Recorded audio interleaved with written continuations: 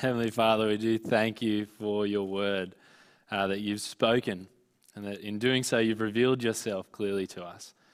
I pray that you would fill all of our hearts with a great hope and assurance that comes in the gospel of Jesus Christ, and it's in his name we pray. Amen. Amen. Look, this week of lockdown has been a bit of a turn for the worst for me. Lockdown started to get to me and Sophie. And it's not just further restrictions, harder restrictions, not just longer restrictions that's doing it, but it's the implications of what this Delta strand COVID thing means for our family. We're 27 weeks into pregnancy on Tuesday, which is exciting. But I don't know the health risks that will be involved with having a newborn. I don't know what our baby will be exposed to. I don't know what the first years of its life will be like when there is no vaccine for children. It's made me nervous in a way that I haven't been before, just last night actually. And it sucked a bit of hope out of me, if I'm going to be honest. And perhaps you've been feeling this way the whole time during COVID lockdown. You're like, oh, join the party, better late than never. But I'm just catching up. Now, hopelessness is a destructive force, isn't it? It saps the life out of you. It pervades everything. Hopelessness is devastating. But real and solid hope dashes it to pieces. And the book of Ruth has been so timely because it is a book of great hope. As we finish our time in Ruth, it's sad, but there's some massive moments of hope. And it's not just hope for someone else, Boaz, Ruth, Naomi. No, this story was written for us.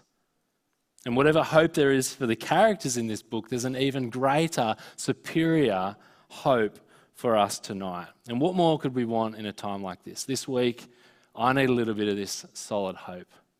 A reason to smile, a cause for celebration. That's what I've been getting out of Ruth, and that's what I hope we get out of Ruth tonight. A solid hope from a solid assurance that God is powerfully in control of all things. This God is kind, he's loving, and he's working in every single detail of life for our good. So how are we going to get that hope tonight? Well, this book is like an ogre. It has many layers, and we're going to peel back those layers one at a time and see that God has written this for us so that we might have a hope of being redeemed and filled up to overflowing. Now, every narrative has an arc, and what I mean by that is it has a beginning, has some problems, has some series of events, and then a resolution that lands somewhere. And tonight, we arrive at that resolution. And we're going to see the mastery of this author that brings three arcs together in one resolution, this big bang. But there's actually 3 + 1 arcs in this story, and we need to consider all of them. So let's get into them one at a time. The first narrative arc is about Ruth and Boaz. And this began last week with Jono, chapter 3, verse 1. Naomi hatched a plan to set up Ruth with a husband in Boaz. Ruth deviated from the plan, Jono showed us, and she boldly proposed to Boaz at the threshing floor. And he said he was keen, and that's great, but there was someone else. Not someone else for him, someone else for Ruth, because there was someone who was a closer relative to Naomi than he was. And he had the right to marry Ruth before Boaz did. And so we're left with this cliffhanger. Who is going to marry Ruth? Who's Ruth going to marry? It's like the season finale before Bachelor or Farmer Wants a Wife or something. Is it this guy, the crowd favourite, Boaz, or is it going to be some guy that we haven't even met yet? And so look at the last verse of chapter 3, verse 18. Then Naomi said, "Wait, my daughter, until you find out what happens, for the man will not rest until the matter is settled today." Boaz would not rest until Ruth had rest in a home. And so the author sets us up on the edge of our seat, ready for the season finale. And it's this moment of tension that we jump into for chapter 4. And I'm not sure if you noticed when it was being read during the reading or you're reading through the week, how determined Boaz is. He is a man on a mission. He goes straight to the town gate. He finds the other man. He assembles him along with all the elders of the town, tells them where to sit, you here, there, left, down a little bit. He sets up his stage and audience. And he makes his pitch in verse 3. You can read it. Then he said to the guardian redeemer, Naomi, who has come back from the land of Moab, is selling a piece of land that belonged to our relative Elimelech. I thought I should bring the matter to your attention and suggest that you buy it in the presence of these seated here, in the presence of the elders of my people. If you will redeem it, do so. But if you will not, tell me so I will know, for no one has the right to do it except you, and I'm next in line. And then his words, I will redeem it, he said. No, Ruth and Boaz, you can't do this. It's a bit of a moment like that in the tension of the story, a bit of a breathe-in moment, tension's high. We're about to rebel and protest against this, but this is the Boaz show. He's in control. And did you notice the little detail that Boaz left out until now? Ruth. He left Ruth out of it, the Moabite. So he says in verse 5, cool. Oh, by the way, when you get the land, it's not just the land, it's marriage to Ruth, the Moabite. The dead man's widow. In order to maintain the name of the dead with the property, it won't just all be yours, you know. And at this point, the other redeemer, he bows out. It's too risky for his own interests. That's verse 6. And whew, we're left for a leave. Boaz wins the day. Boaz takes the other guy's shoe, as you do, and it's official. Boaz declares in front of everyone publicly his intention to redeem Elimelech's property for Naomi, and Naomi along with that, and to marry Ruth so the property can stay in the family.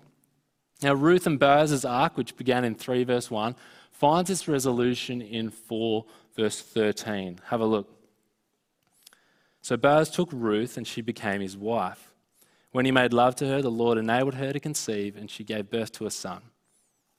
Yeah, how good. Ruth and Boaz, married at last, together. And a child, a son even. Someone who can give them great hope of a future, securing their future property, his inheritance. That is a satisfying ending to this romance, yeah? Or is it? Now, the romantics among us might feel a little dissatisfied with the whiplash. Handbrake goes on, right? All of that happens, so much happens in a single verse. Have a look. Marriage, sex, 9 months incubation, and a child, all in the space of 28 words. Come on, author. Don't you get it? This is a romance. How did he propose? Where's the royal wedding? Who was on the invite list? What was she wearing? None of that detail, just the facts of the matter. Now, why is that? Well, a nice ending to Boaz and Ruth's story, it brings some kind of satisfaction, some kind of comfort, some kind of hope. But like a romance that we watch develop over the episodes of a season on Netflix or something, it isn't our own. Whatever feel good it brings is fleeting. And so as much as we want to stop and celebrate the little things of Ruth and Boaz getting together, the author will not let us do that. Because there's more hope to come, and it's hope for us in the next arc. But before we move on to the second arc, 2 things. Dating, marriage. We love it. First thing, dating. There's lots to notice about the nobility of Boaz's character as a man. Think back to last week where this episode started. He doesn't take advantage of Ruth in the middle of the night. He doesn't even privately take her hand in marriage then and there, even though she offered it, even though he wanted to marry her. No, he goes to the one man who had the right before. He goes public, completely above board, and he gives this other man the opportunity that he wished he could take up himself. That's amazing, isn't it? That's amazing. He simultaneously wants to care for Ruth, wants what's best for her, actually wants her as his wife, yet he is frustratingly noble. He continues to put the rights of others in front of his own. What a jerk.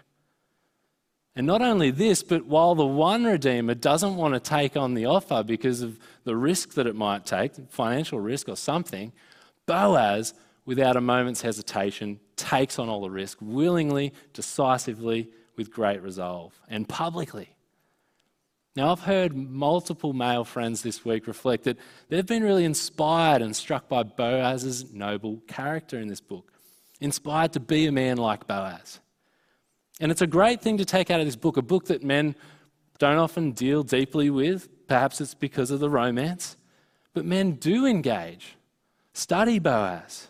Be inspired to be like him. Model him as he foreshadows the perfect masculinity in Christ.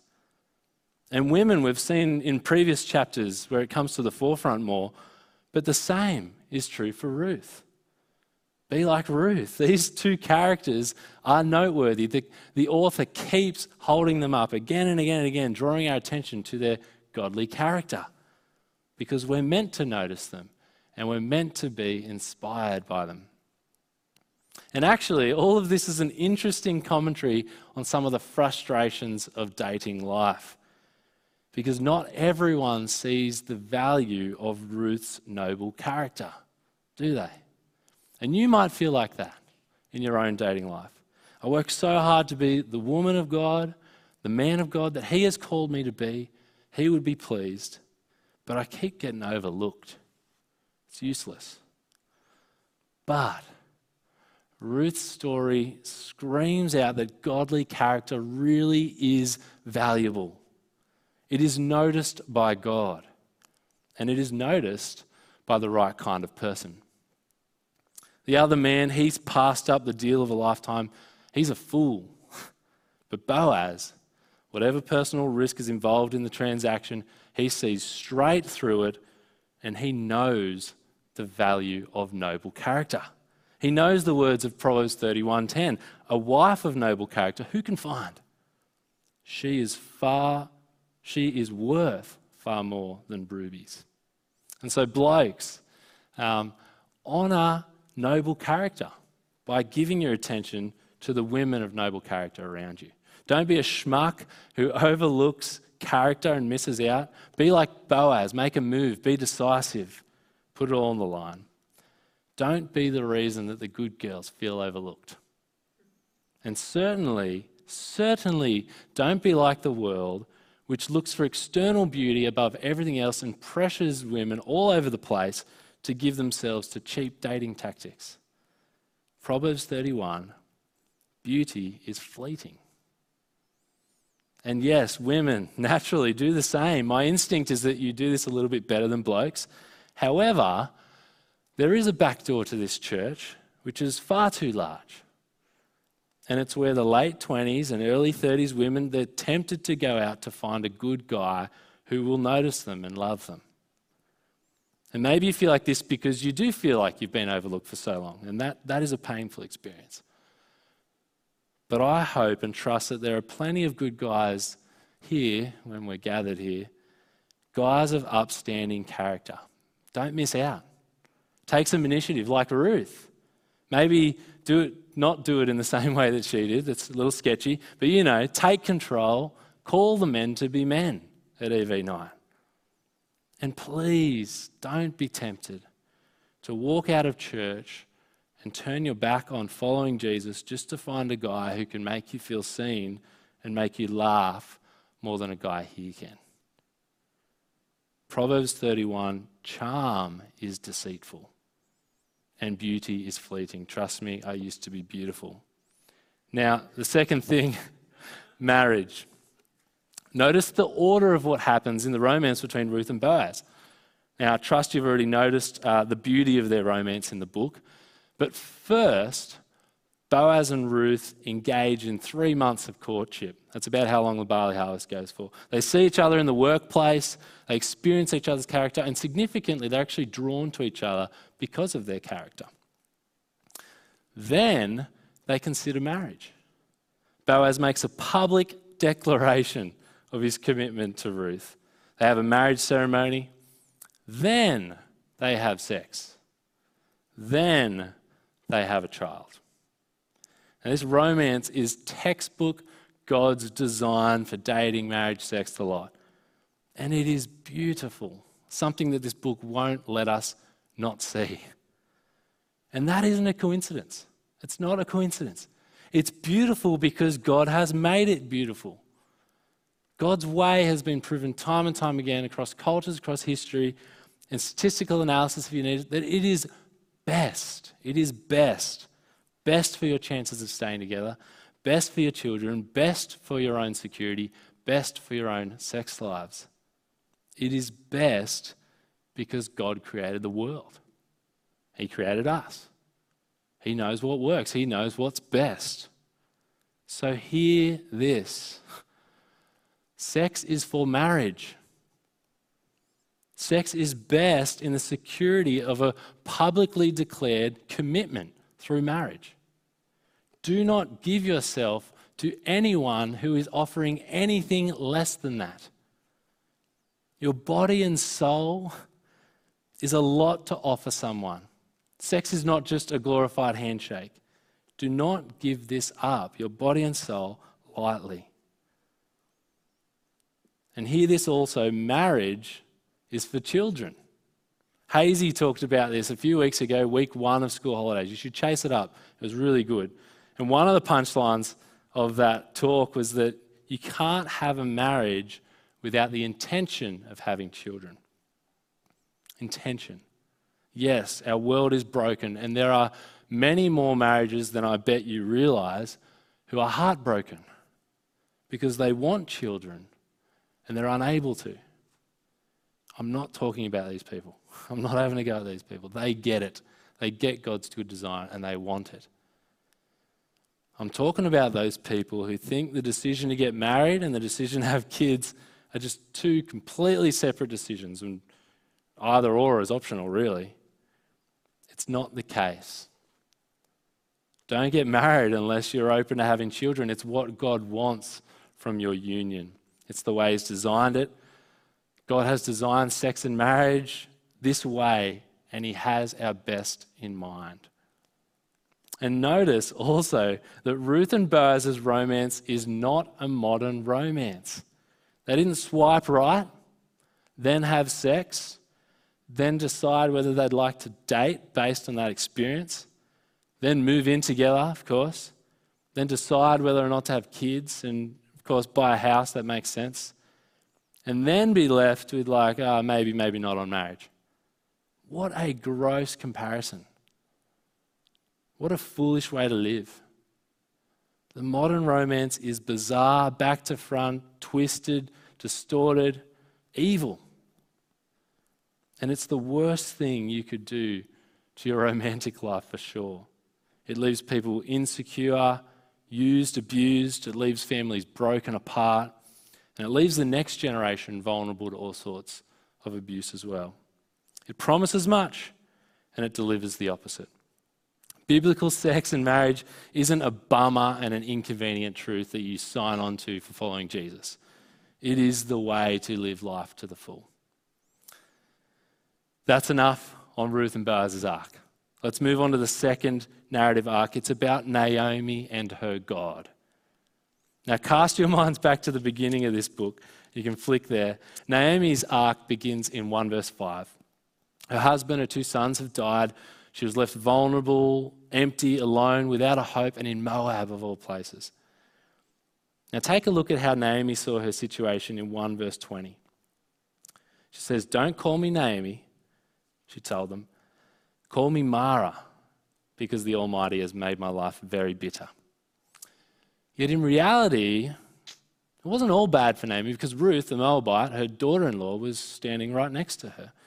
And through Ruth, we would see that God would provide very much for Naomi through her and through Boaz's field. And so take a look at the turnaround a chapter later, 2 verse 20. Naomi says, "The Lord bless him," Naomi said to her daughter-in-law. "He has not stopped showing his kindness to living and the dead," she added.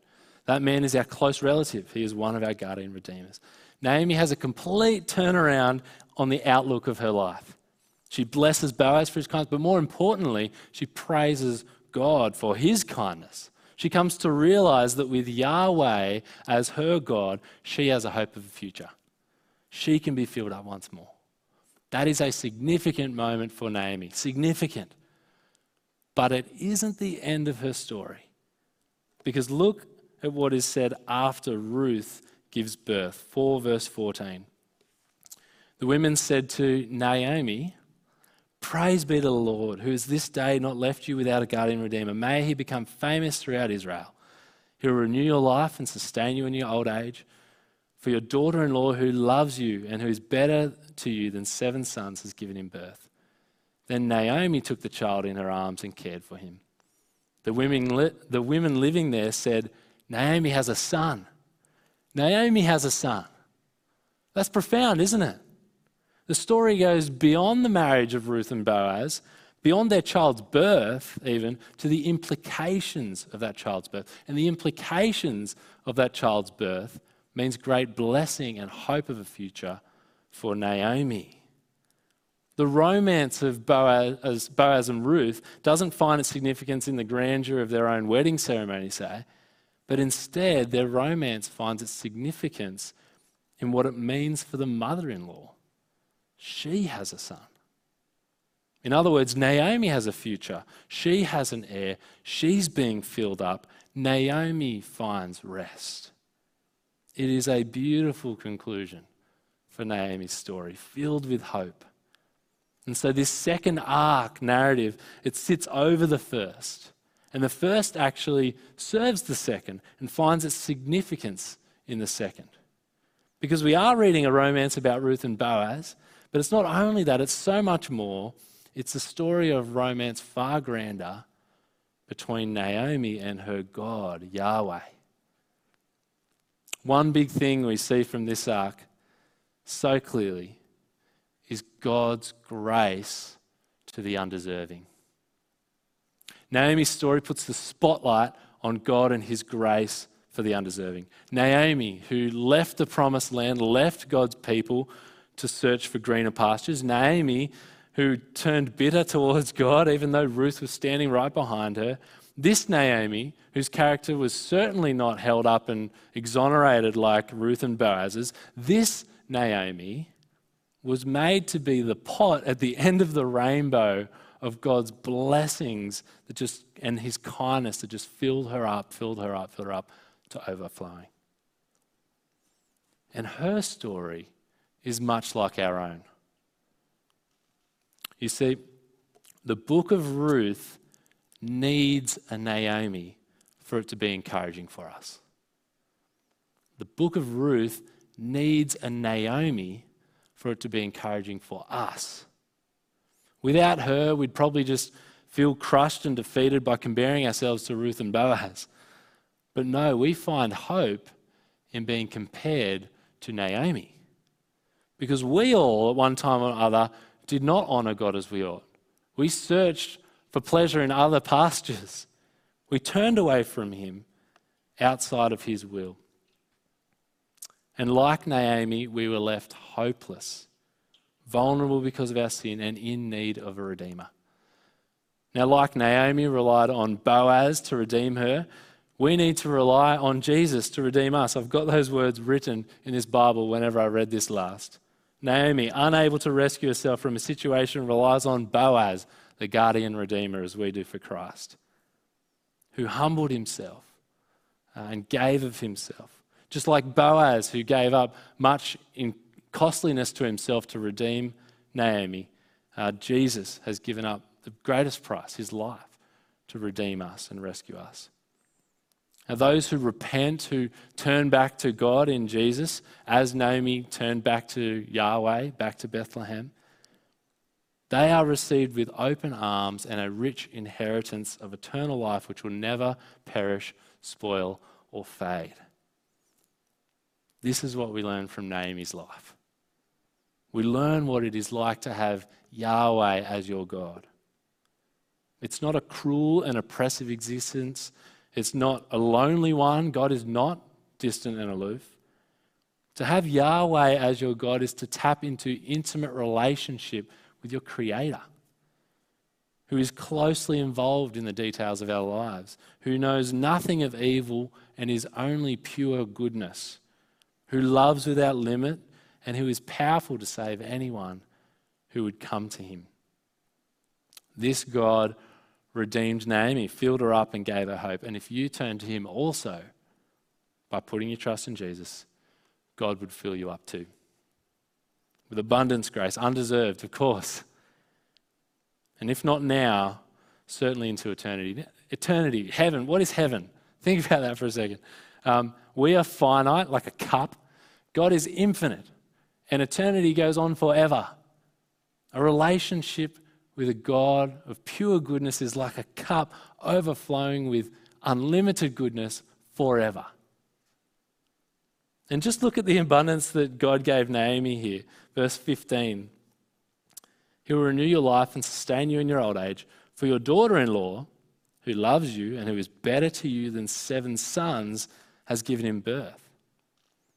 When Naomi was at her lowest, God gave her Ruth, the one who loves Naomi and who is better to her than 7 sons. Now, the significance of that might be lost on us because we think 7 sons, what a nightmare, right?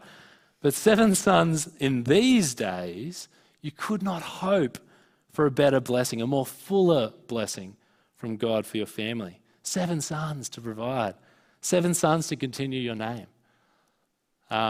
My mum went to North Korea once, and they loved 2 things about her. They couldn't get over the fact that her name was Kim, and second, they couldn't get past the fact that she had 3 sons, right? Whoa, Kim, wife of Scott, 3 sons. These are the kinds of things they just kept saying. They couldn't believe it.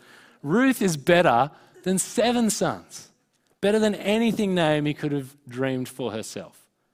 God loves to give abundant grace to the undeserving. But wait, because there's more. Keep reading from verse 16. Then Naomi took the child in her arms, cared for him. The women living there said, Naomi has a son, and they named him Obed. He was the father of Jesse, the father of David. Now, if you're fairly new to the Old Testament, you may just read those few names and think, oh, that's a good name for my kid one day, little Obed running around.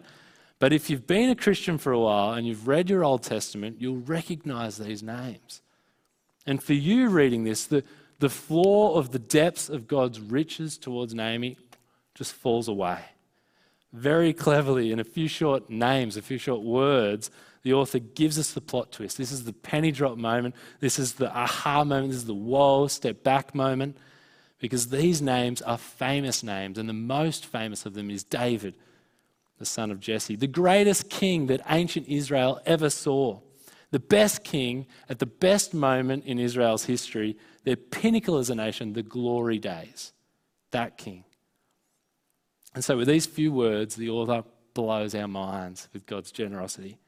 Naomi is the great-great-grandmother of King David. She'll be remembered forever. She's going down as a legend. She's one of the greats now. The elders in verse 11 and 12 of this chapter, when they pray for blessing, had no idea how much God would delight to answer their prayer. But there's even more significance for the book of Ruth in these last few names, which leads us to the third arc, Israel and her God.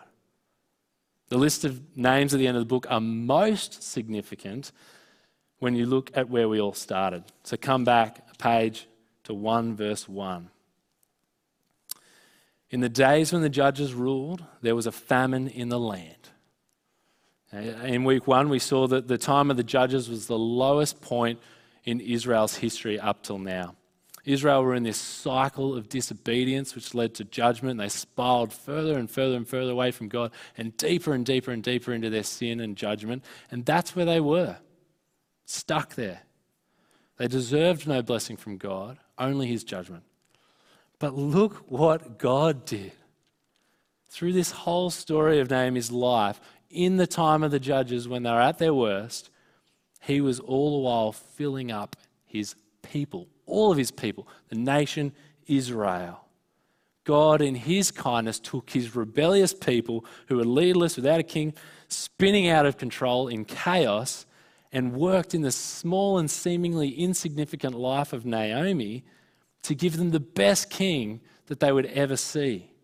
And so within 3 generations, God would scrape them up from rock bottom and put them at the highest high that they'll ever get to.